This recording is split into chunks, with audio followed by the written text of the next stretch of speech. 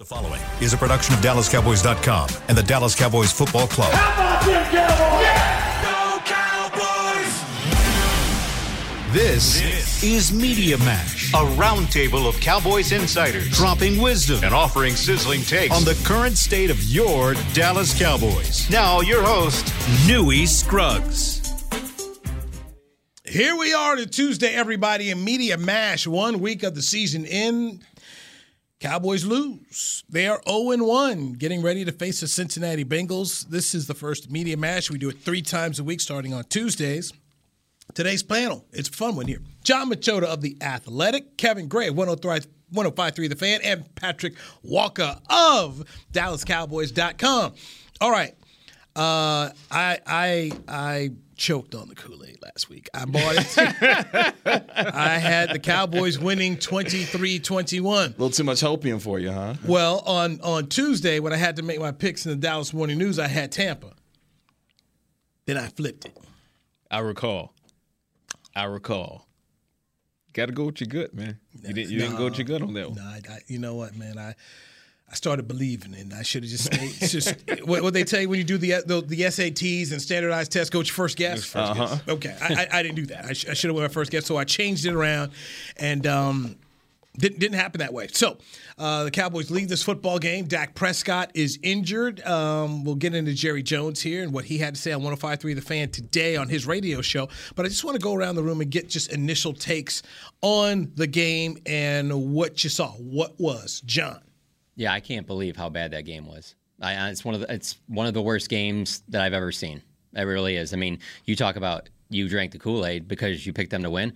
Well, everybody I don't care who you were, that picked that game, people that cover the Cowboys, people that live anywhere in the world, I'm sure you had at least the Cowboys, even if you had them losing, you probably had them scoring a touchdown, maybe getting in the red zone.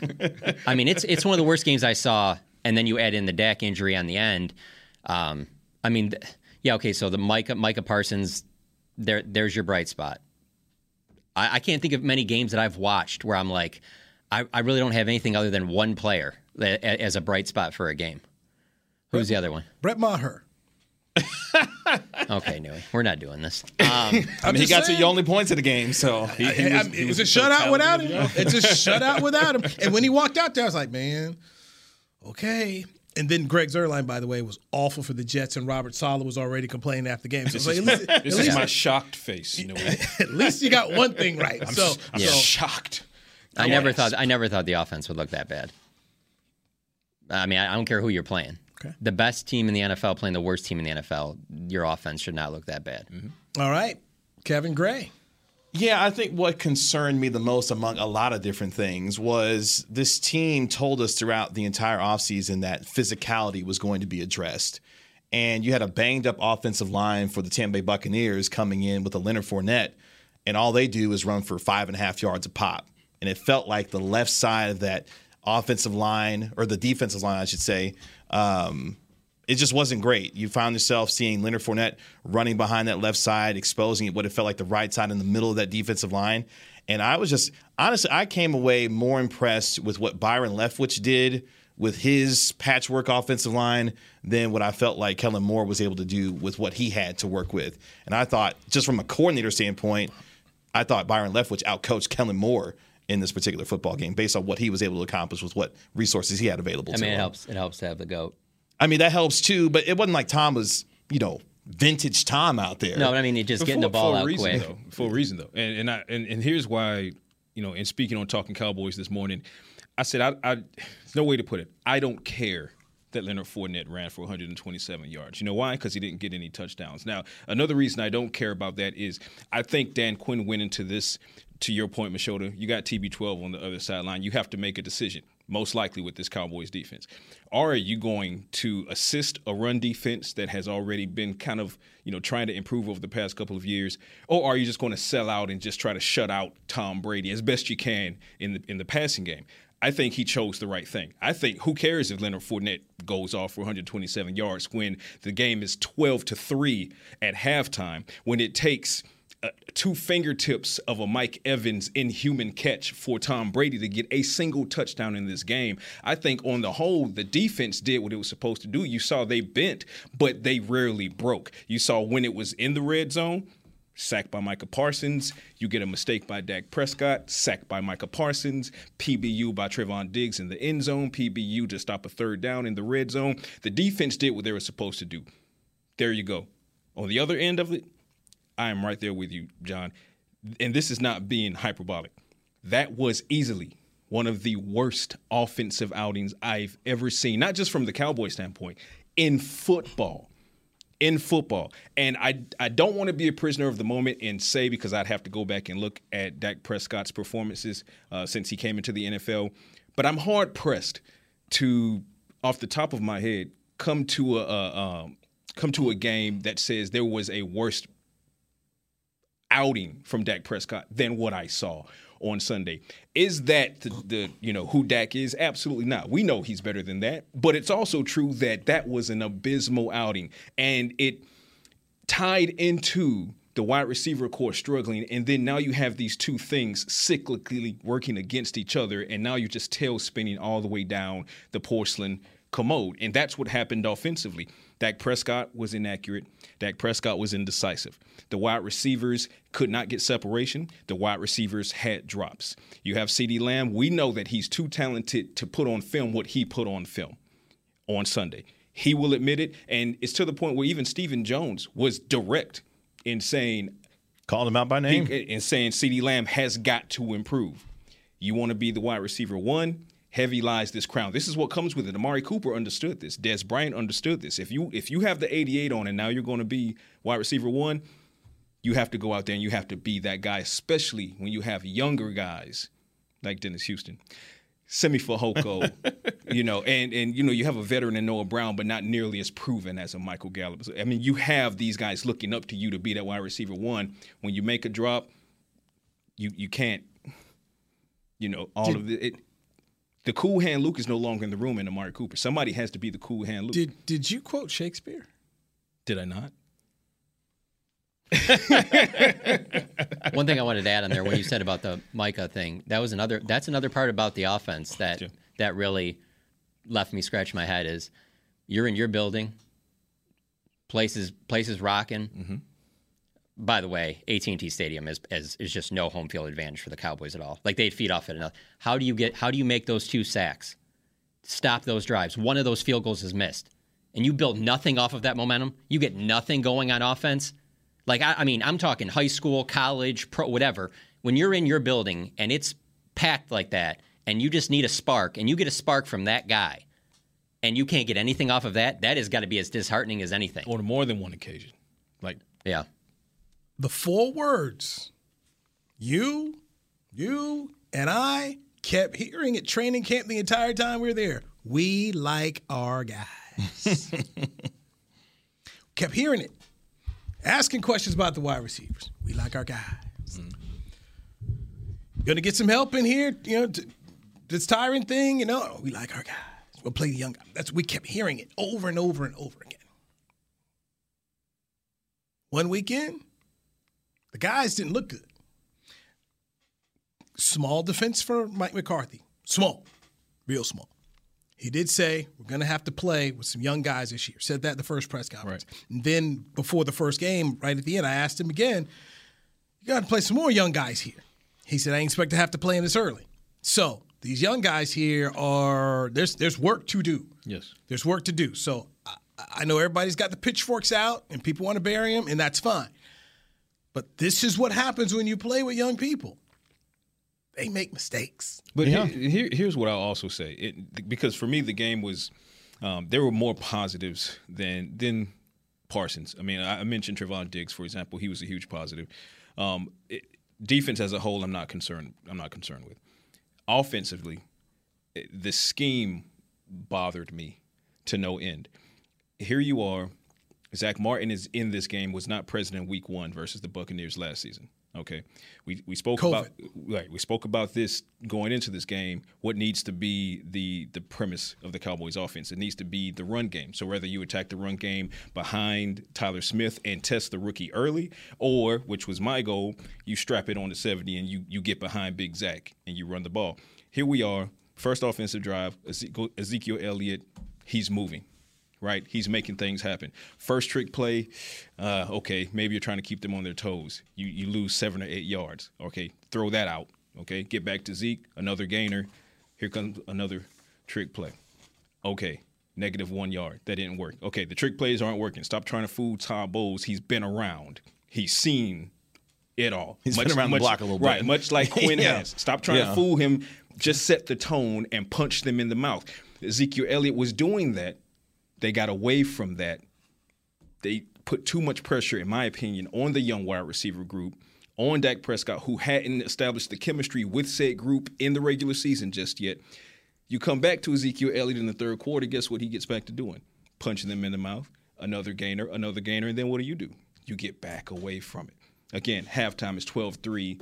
You're when they decided to run the yourself. football, they were effective when they decided to run the football. Correct. You're outthinking yourself. Now, the thing that really chaps my hide about it is the Cowboys win this game if they stick with Ezekiel Elliott, because then there's not that much more pressure on a struggling passing attack to produce when they're showing you time and again. My only argument there is that at some point, if they're going to win that way, then Ezekiel Elliott's going to have to bust one for about 45. And the reason why the only reason I say that is because I do not trust, if you're just, and he was getting good yardage, 6-7 yards in that. Right. I just don't trust this offensive line not to commit a couple penalties and a long drive that it would take to just, if you're going to keep just punching them in the mouth. Like there were times in like 2014 when you had like a veteran group, 2016, where I felt like they could do that. They could put together these long, like 14, 15 play drives if they needed to. Mm-hmm. But right now, just because like I could see Zeke really, like you said, and you're just feeding him and he's cooking and everything's working, and then boom, one holding call, now you're behind the chains and it just offsets everything behind it. So if he was to bust one,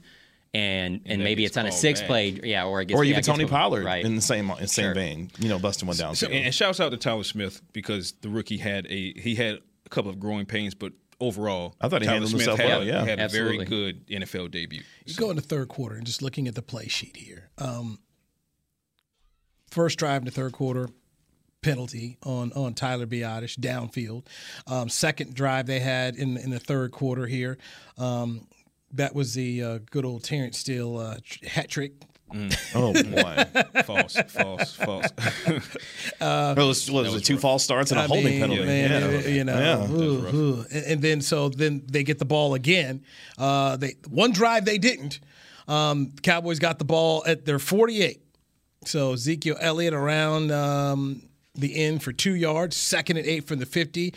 Dak incomplete to Dennis Houston, 3rd and 8 from the 50, and Dak's incomplete to Noah Brown, that wide open Noah Brown. So he missed that, so then they ended up punting. Then the next drive, you had a defensive penalty on Shaq Barrett, but that drive ended on a 4th and 15, and Cooper Rush threw an incomplete pass to Simi Fehoko. Then the next drive, Cowboys had another penalty there. So they can't get out of their own way. Correct. And we asked, you and I were there, and we're there yesterday about the penalties. Dude said he was going to clean up the penalties as a head coach. That didn't happen. Guys, what's going to happen if you keep giving 10 flags a game for this football team? Where do we put the blame? Do you put the blame on the coaches, or do you put the blame on the players? Let's start with you, John. I put the blame mostly on the offensive line. It's an inexperienced offensive line. If you clean up on the offensive line, then they don't have a penalty problem, because they didn't have a penalty problem on defense. No. But that offensive line, so that goes on Joe Philbin. You talk about they like their guys. He's obviously, if he doesn't love Terrence Steele isn't your right tackle. He obviously loves everything he's seen from Terrence Steele. So that's a big part of it. But I really feel like, as bad as the penalties were last year, if you could just clean up, particularly the pre-snap ones on the offensive line, I don't think it'll be that big of an issue. I really don't. You don't seem to agree with me, though. Not just the look on your face. You're like, nah. I guess my problem is, and maybe you can get to a point where you cover something too long. Mm-hmm. And, You've been in it a little too deep now at this point. I'm so old. I'm so old. I covered Jimmy's last team, and covered Barry's first. So I mean, I've seen what championship teams look like, Right. and you don't shoot yourselves in the foot continually. And they're telling us it's going to be a point of emphasis. That word, the point of emphasis, and here it is. Now, fair point when you're talking about the offensive line and you had new guys out there. But Terrence Steele, brother, you know, this is year 3. Your wide receiver 1 probably doesn't need to be putting a forearm in someone's helmet either. Blatantly obvious offensive pass interference. But I mean, I think that's kind of more of an outlier. The offensive line stuff, I felt like we've seen that last year. You know? Here's what I like, and I'll like it if it actually comes to fruition. I like what the coaching staff is saying right now.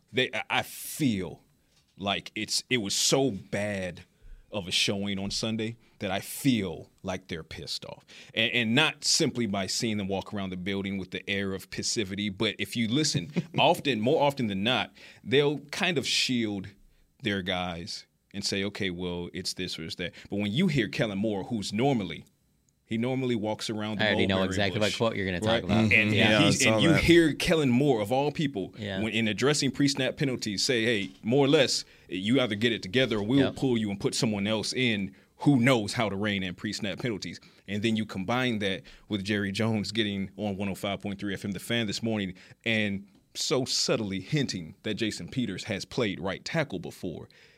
The message to Terrence Steele is there. Now, I'm not going to subscribe to the belief that after moving on from La'el Collins and then after week one, you're going to this quickly move on from Terrence Steele and put Jason Peters there. But I will say this. I believe that if Steele and whomever else, because harken back to Connor Williams in 2021, right? Albeit McCarthy felt like he was being, quote unquote, targeted by the officials. The facts were the facts, and that was Connor Williams was racking up penalties at a disturbing rate. So guess what? He got benched for the Connor McGovern experiment. That didn't go well before Williams got put back in. But I believe I've seen that, the Connor Williams situation, and you combine that with what we're hearing from Moore and on. Okay. So now I'm wondering. I asked that question. Yeah, now I have some evidence that what they're hinting at right now might not just be banana in the tailpipe stuff. So I believe that as talented as Terrence Steele is, if he doesn't rein those pre-snap penalties in, then you might see an offensive line formation that might include Terrence Steele going back to swing tackle, at least until he figures out how to clean that up. So things will get real interesting when Jason Peters is ready to roll, which could be as early as this Sunday. We'll find out in practice this week. So you're going to say that it sounds like a 40-year-old who hasn't played left or right tackle since 2006.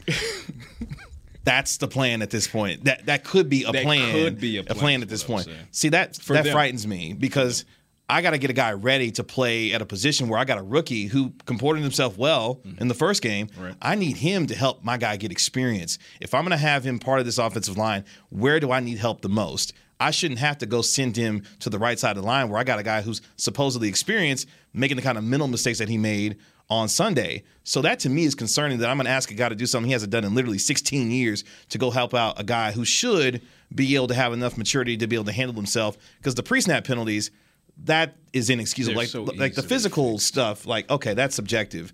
But the pre-snap stuff. I'm with John. To answer your initial question, I put pre-snap penalties on the player, on the offensive line. I mean, that's just those pure are concentration player issues. discipline. Yes. That's anxiety issues.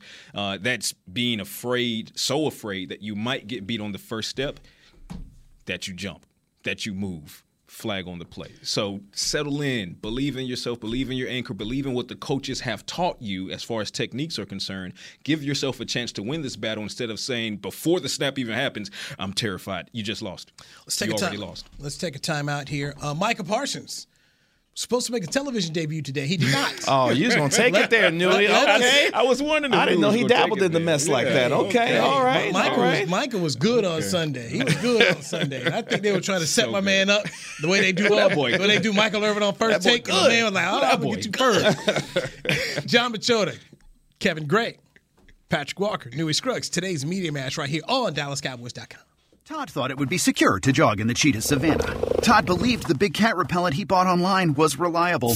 And now, Todd is trying to be faster than this cheetah that can run 80 miles per hour. But the good news is, Todd has AT&T 5G that is fast, reliable, and secure.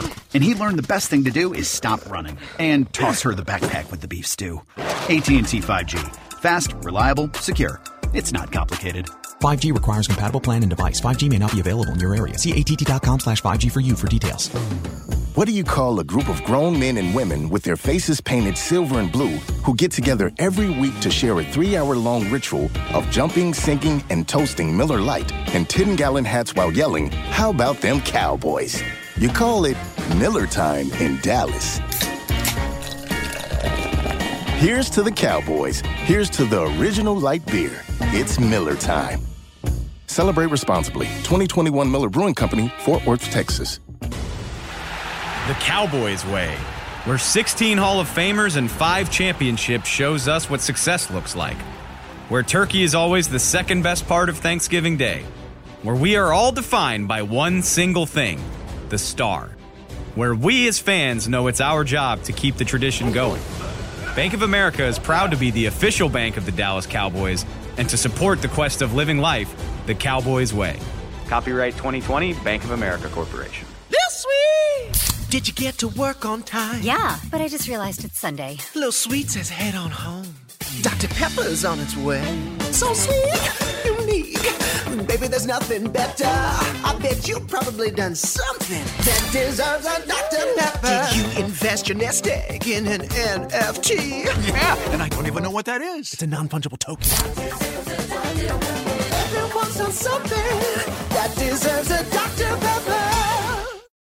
When you need mealtime inspiration, it's worth shopping Kroger, where you'll find over 30,000 mouth-watering choices that excite your inner foodie. And no matter what tasty choice you make, you'll enjoy our everyday low prices, plus extra ways to save, like digital coupons worth over $600 each week. You can also save up to $1 off per gallon at the pump with fuel points. More savings and more inspiring flavors make shopping Kroger worth it every time. Kroger, fresh for everyone. Fuel restrictions apply. Back to Media Mash. Tuesday, Media Mash Day. We do it every Tuesday, Wednesday, Thursday right here on DallasCowboys.com radio. I'm Newy Scruggs, joined today by Patrick Walker of DallasCowboys.com, Kevin Gray, 105.3 The Fan, and John Machota of The Athletic. Hey, Crispin, gear up that Jerry for me. Every Tuesday on 105.3 The Fan, there is the Jerry Jones radio show. This is, and I used to host it on Fridays, and I tell people, this isn't just some regular hit. This is a national hit. Mm-hmm. And there is pressure to do that, interview, because people are listening. You got a guy like John who's waiting, chomping at the bit, whatever ready. You say, he's ready. tweeting out there. So Patrick Walker, ready. I do feel for Sean and RJ and the guys who do this because, man, whatever you say. It's a lot of pressure. I've done it once, and that was the most nervous I've ever been. There's no players today, so this is. I'll just say this: the longer you do it, though, the more you understand, though, that you got somebody on the other line that wants to play the game. And when you're an interviewer, that's all you can ask for. The last thing you really want is the person that you ask questions, they give you a long answer, but they're not saying anything because they're really not trying to play ball with you because they're not trying to tell you anything. Like I'm just be honest with you. I was supposed to write last night for This Morning about the quarterback situation, and I told my editor, now let's wait. I got something written, but let me wait and hear what Jerry says in the morning because he can completely change everything. Right. And who else is dealing with that in all of sports, not just the NFL? And so he wants to play the game. Let me just give you in both instances. When he walks out of the locker room Sunday night and then today on the radio, neither time was a first question about Dak. He provides that information. Yes, he provides that information for you. So he's a gold mine when it comes to our business, and he knows it, you know. And he can cut the shelf life right off of whatever draft you have sitting in the chamber. Right, absolutely. Absolutely. So let's hear from Gerald Wayne Jones, who spoke to Sean and RJ on 105.3 The Fan concerning Dak Prescott's right thumb where he had surgery and when he could be back. I think what we're going to do here is we won't be putting him on IR, which means that we want him to be a consideration for playing within the next 4 games. We will not put him on IR. Consequently, the people that are ready to play quarterback for us are the ones that played all preseason, Cooper Rush and Greer. Kevin, reaction. Yeah, man. I've started to do this long enough where I have to parse out what he's actually said versus what he's meaning to say. Because if you listen and you hear what you heard from Jerry Jones, yeah, he may be feeling confident about Cooper Rush, maybe a Will Greer, but he's got a guy who he's paid $40 million to, who needs to be on the field for this team to go where ultimately he hasn't been in a quarter century. And if that guy's not on the field, they don't have the kind of chance that he believes they should based on what their roster was coming into this year or even before all the changes were made. So, well, yeah, the hopium is going to be, put out quite a bit. I'm not necessarily buying it, and I don't think a lot of people are buying it today based on the timeline, the injury, and what we know so far about Dak's injury. John, what'd you write? Okay, so the way he said it, I think is all he's doing is he's just changing the original reports of 6 to 8 to it's 4 to 6. And Jerry, being the eternal optimist, he's going to take early and he's going to go on 4. And it was also the fact that there was a lot of similarities there to me personally, I felt like, about Michael Gallup, where it was like, we're not going to put him on PUP to start because we want those 4. We want him to be able to practice and him to be able to come back. It doesn't necessarily make me think that Dak's going to be back in 4 weeks, but maybe it's 5 weeks, whereas I was thinking when it initially happened and heard he was getting surgery, I'm thinking, it'll be after the bye week, that Packers game. And now I'm thinking maybe it's only 4 games from now, 5 games from now. And now, and believe me, I also understand the fact that they're going to put him back out there, and there's a chance that he could get re-injured. I mean, that's not like something that isn't some like random difficult injury. Like you can sit there on the ankle injury and not try and fight for 3 or 4 extra yards when you're running the football. On a play like that, it's just kind of like, well, that's how you play football in the NFL. Your hand is going to get hit if you play quarterback. So, but I think also if you're Jerry Jones, you're at that point where you're like, we got to get him back out there because we don't have a chance without him. And if you know Dak Prescott, he wants to be back out there. So anybody, because there's this. I just want to make this clear too. There's a lot of people that think that, the Cowboys are going to push him back out there. They're going to push him back out there. They're not going to push him out there. If anything, they're the ones that have to hold him back. He's going to want to go out there in 2 weeks. Right. As long as from what I heard, it's not it's the first hit is the one that injured his hand, and he played again. But then he didn't have the strength in it because obviously it was fractured, so he couldn't hold the football. He was going to. This is a guy that his. I shouldn't word it this way, but I do. His ankle was pointing east and west, and he went and slammed it in the turf because he was going to slam it back into place. So I don't know that they're going to be pushing him back out there. They're going to have to fight to keep him from going back out there.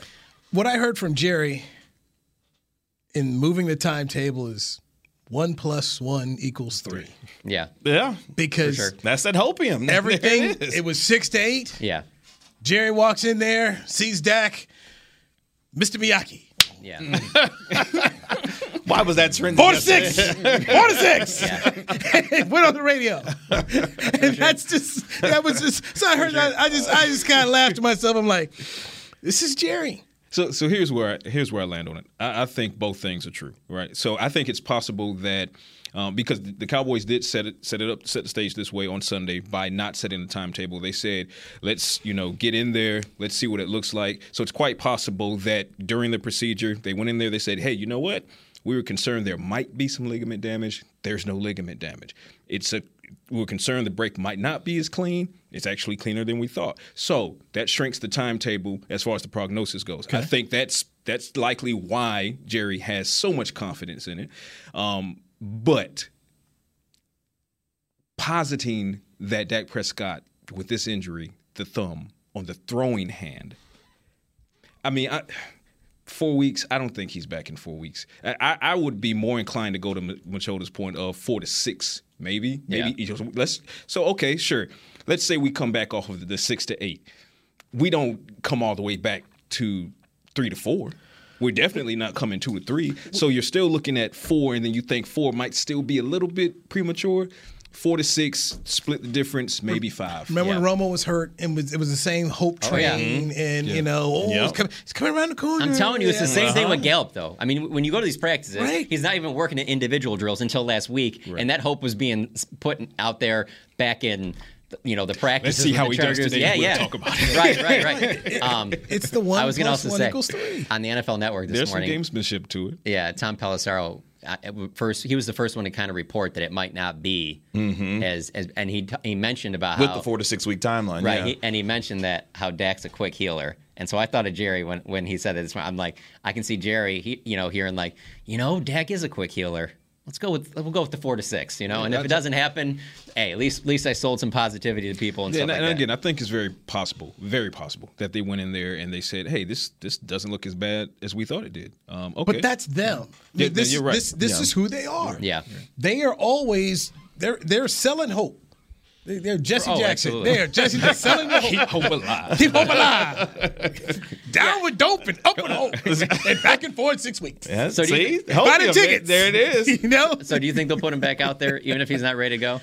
Like, he's got to be cleared still by medical staff before he can go back out there. He can't just go run out there. And like you said, John, this is not an injury that's easily avoidable as far as reoccurring because you're throwing the ball, you got hands and helmets all over the place. If the pocket is collapsing, you really have to take precaution because this is the same Jerry Jones. Let's not forget, this is the same Jerry Jones that made sure he clarified the statement on Michael Gallup as far as if this were the Super Bowl, he'd be playing. And then he doubled back and said, well, hold on a minute. I said that because if he got hurt in the Super Bowl, it's a long offseason, but I'm not willing to take this risk in week 1 of a long season because that would, quote unquote, be stupid. This is the same Jerry that said that. So while he is selling the optimism, at the same time, when it comes to asking the question of would he actually push Dak Prescott back out there sooner than later, I don't believe so. I think it's the antithesis, which is, if anything, they're going to have to strap him to a wall to keep him from running out there. And I'll end it with this as we go in a break. Getting back is one thing. Being effective throwing with football with a thumb is another. We saw it with Jimmy Garoppolo last year. And while he took the 49ers to the NFC Championship game, wasn't able to get it done, not necessarily his fault. Dropped interception was the problem. But you can manage it. It's an issue. We'll see exactly what happens. Up next, TV star Micah Parsons decided he won't be a TV star this morning. Let's dive into that right here on the Media Mash on DallasCowboys.com radio. Did you get to work on time? Yeah, but I just realized it's Sunday. Little Sweet says head on home. Dr. Pepper's on its way. So sweet, unique. Baby, there's nothing better. I bet you've probably done something that deserves a Dr. Pepper. Did you invest your nest egg in an NFT? Yeah, and I don't even know what that is. It's a non-fungible token. Everyone's done something that deserves a Dr. Pepper. Todd thought it would be secure to jog in the cheetah savanna. Todd believed the big cat repellent he bought online was reliable. And now, Todd is trying to be faster than this cheetah that can run 80 miles per hour. But the good news is, Todd has AT&T 5G that is fast, reliable, and secure. And he learned the best thing to do is stop running and toss her the backpack with the beef stew. AT&T 5G. Fast, reliable, secure. It's not complicated. 5G requires compatible plan and device. 5G may not be available in your area. See att.com/5G for you for details. Brace yourself for an existential question. Has your butt been having enough fun lately? Have you been treating it well? Has it been going places? If not, then it's about time you start using SeatGeek. SeatGeek is the best way to get your butt tickets to live events. Just ask the thousands of other butts who have rated it the #1 ticketing app. So what are you waiting for? Download the app now or visit SeatGeek.com to get tickets to sports, concerts, and live events and make your butt happy. SeatGeek. Get your seat in a seat. What do you call a group of grown men and women with their faces painted silver and blue who get together every week to share a 3-hour-long ritual of jumping, sinking, and toasting Miller Lite in 10-gallon hats while yelling, "How about them Cowboys?" You call it Miller Time in Dallas. Here's to the Cowboys. Here's to the original light beer. It's Miller Time. Celebrate responsibly. 2021 Miller Brewing Company, Fort Worth, Texas. Another day is here, and you're ready for it. What to wear? Check. Breakfast, lunch, and dinner? Check. Planning for what's next and how to save for it? That's where Bank of America can help. For your financial to-dos, Bank of America has experts ready to help get you closer to your goals. Get started at one of our local financial centers or 24/7 in our mobile banking app. Find a location near you at bankofamerica.com/talktous. What would you like the power to do? Mobile banking requires downloading the app and is only available for select devices. Message and data rates may apply. Bank of America NA, member FDIC. Back to Media Mash. This is the Media Mash. It's Tuesday. Cowboys 0-1, getting ready to face the Cincinnati Bengals at Jerry World on Sunday. Let's get thoughts from men who cover the team. Patrick Walker, DallasCowboys.com. Kevin Gray, 105.3 The Fan, the official radio home of the Dallas Cowboys. And John Machota, you know and you love him, from TheAthletic.com. I'm Newy Scruggs. So Micah Parsons had agreed that he would go on the television show Undisputed on Fox Sports 1 every Tuesday. So he was supposed to have conversations with Skip and Shannon. I was reading your tweets from Jerry in the presser, and then I see somebody tweeting something about Skip Bayless, mad at Micah, and how he gets on TV to about, well, we send him equipment to the house. We couldn't get a hold on him, and we sent it there, and he's not available. And you know, Skip is hot. Because, you know, Skip had questions. He wanted answers. And Micah Parsons, didn't. Not only did he not respond, but he did get on social media. Got on social media today and said, man, had his ratings too low. So I'm sure that took them next level. So, guys, let's start with you, John. Work around the room. Your thoughts about him skipping Undisputed. Do you think he'll do this show? Because he's supposed to be contracted through the year. So, in talking to some people, I know that they don't love it in the building. They didn't love the idea of him doing that. And so I'm sure there's some people in the building that tried to talk him out of it. And I don't know if maybe that fire was turned up a little bit. Maybe the, advising him not to do it, maybe as in the last couple of weeks or whatever. But I asked him like a week and a half ago about it. So I was like, I know you're about to go on that Undisputed. Are you nervous at all about the idea that, they're going to try and get you to say some stuff? And do you not want to, they might try and catch you off guard to say something that, like, could be a big-time headline. And I know people listening to that would be like, yeah, you're a reporter. You probably do the same thing. But if you watch that show, you know that us that are covering the team on day-to-day really don't do that. And he goes, at the end of the day, I'm a pro football player. I'm not an analyst, so I obviously have to watch what I say. For the most part, there are lines that can't be crossed, and I understand those lines. So I thought he would. I felt like I still think he might, but it from what I've heard, people within the organization didn't love the idea of him doing it, and so maybe they got to him, and finally their message is maybe something that he's taking to heart. I guess I didn't find him to have to be doing it at all anyway. I felt it a little wholly unnecessary, to be honest with you, because to go back, Mr. Bayless had some things to say previously about the quarterback of this franchise that I would not think anyone who would be a teammate of his would want to associate with said person who said such inflammatory things about the leader of this franchise. So I didn't think it was a great look to begin with. I said that when it was initially announced that he was doing it, and I still believe that it's not necessarily a great look for him. And he can go on any platform. He can go on YouTube, Snapchat, whatever he want to do, and he can have his own platform. You can go resurrect Vine or something if you want to do something. Do it for the Vine. Yeah, do it for the Vine. Why not? Micah. But everybody will still talk about it. Everybody will talk about it. He was out there, as you mentioned in the break, John with, Leonard Fournette. Like, he's got his own platform. He can do what he wants to do. He doesn't necessarily need Skip and Shannon to accentuate his voice for him. When the announcement was made, I could not have possibly rolled my eyes any harder. And when the announcement was made that he would be featured weekly on that particular show. Because in the break, as I mentioned, kind of that Star Wars gift, it's a trap, right? What that show is predicated upon. It is predicated upon hot takes that are purposeful. The goal is to draw you off sides. The goal is that's how the ratings are generated. So from a Micah Parsons standpoint, I mean, I understand from that shows from a production standpoint why that was that's a home run for you. You got, arguably the best Cowboy to come on the weekly. So no matter what happens with the Cowboys, you have a line of questioning that you can position in a way that can possibly draw him off sides. And he's a young guy. He's still learning this media game. Oh, we got him, is what I feel like they'd be thinking. So from a Micah Parsons standpoint, why? Why put yourself in that position, especially considering, yes, I love what he said. I'm a football player. You are. And not only that, you're the heart and the heartbeat of this defense right now.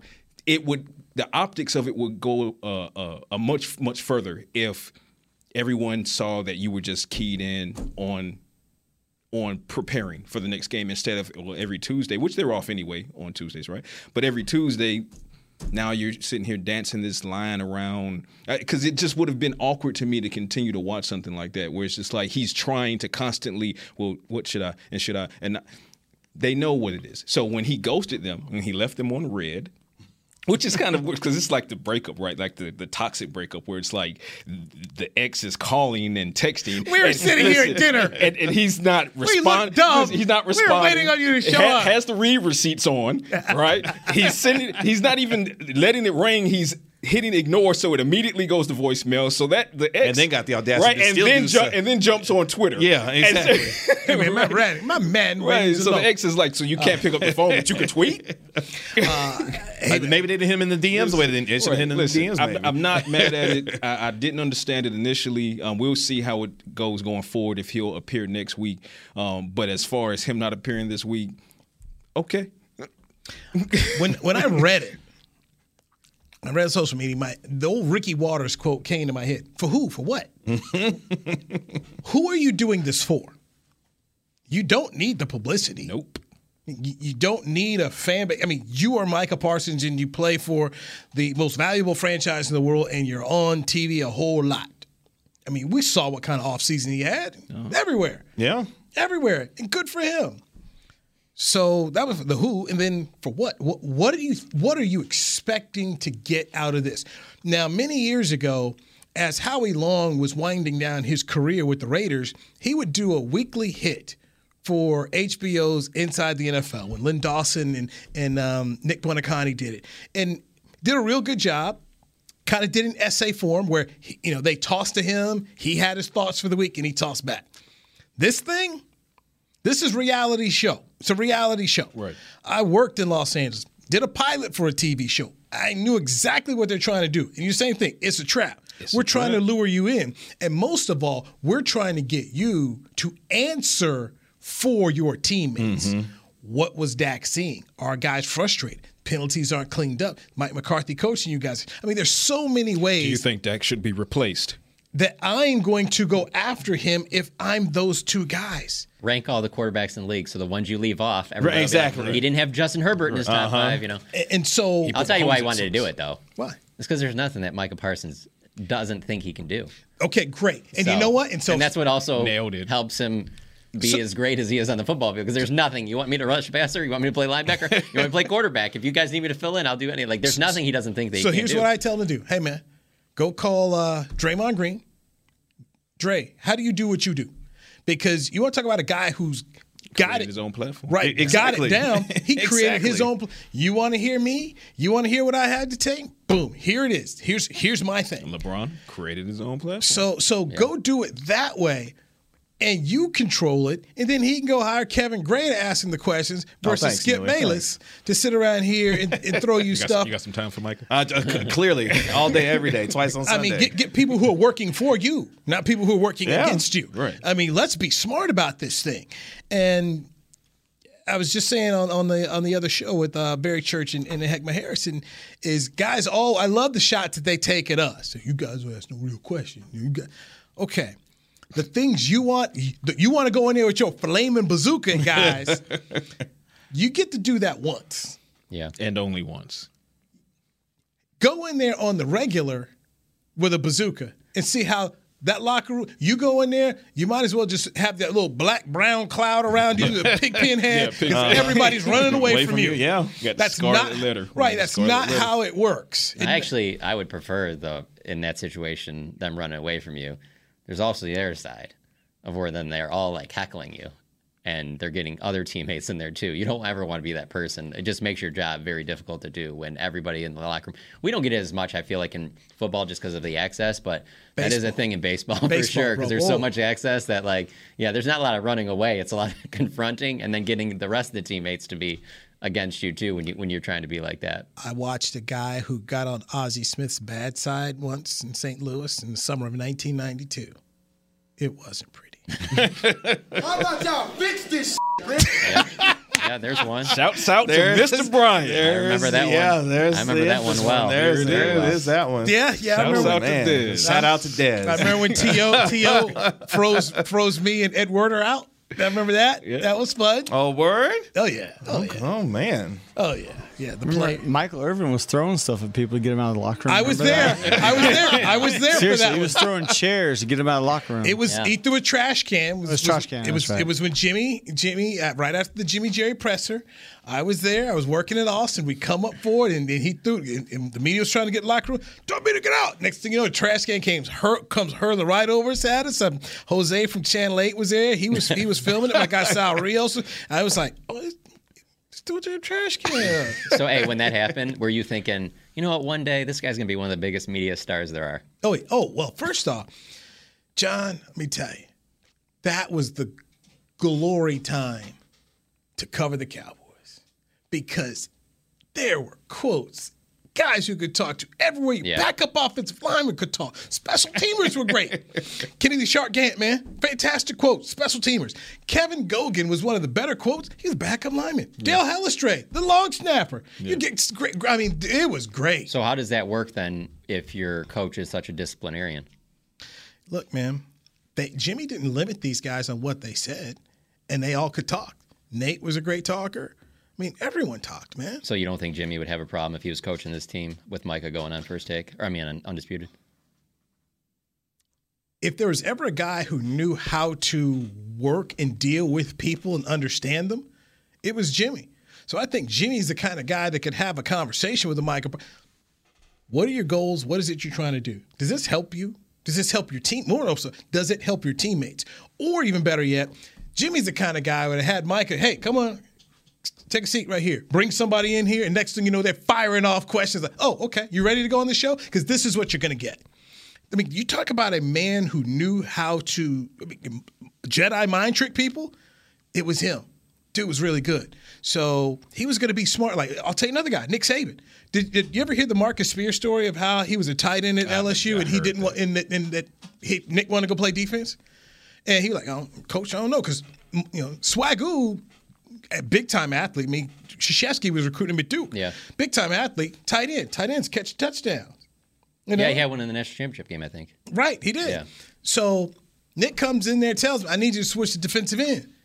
Swagoo didn't want to hear that. And he said, hey, this is what tight ends make in the National Football League. This is what defensive ends make in the National Football League.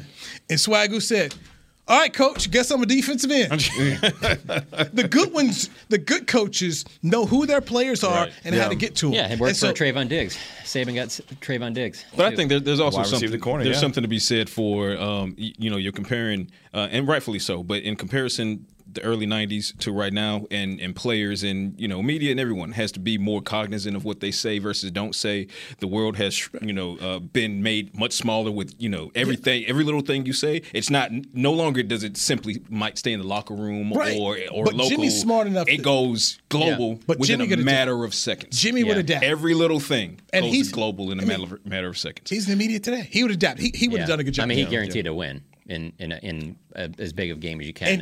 Who else was doing that? So. And he knew. Okay, here's the beauty. Now imagine the Twitter cycle with that. But he knew who to call, who would give it to him the way he wanted it done. He called it Randy Galloway on his show. There's a name. Right. Called it Randy. Guy he knew, trusted, and liked. Yeah. And knew he would go, who also had a column for the Dallas Morning News at the time. And so he knew I'm going to give it to him. He's going to blow it up, and he's going to do what I want to do. The guy was really smart. Right. He's a really smart guy. I mean, I don't care if he's sniveling, but he's a smart guy.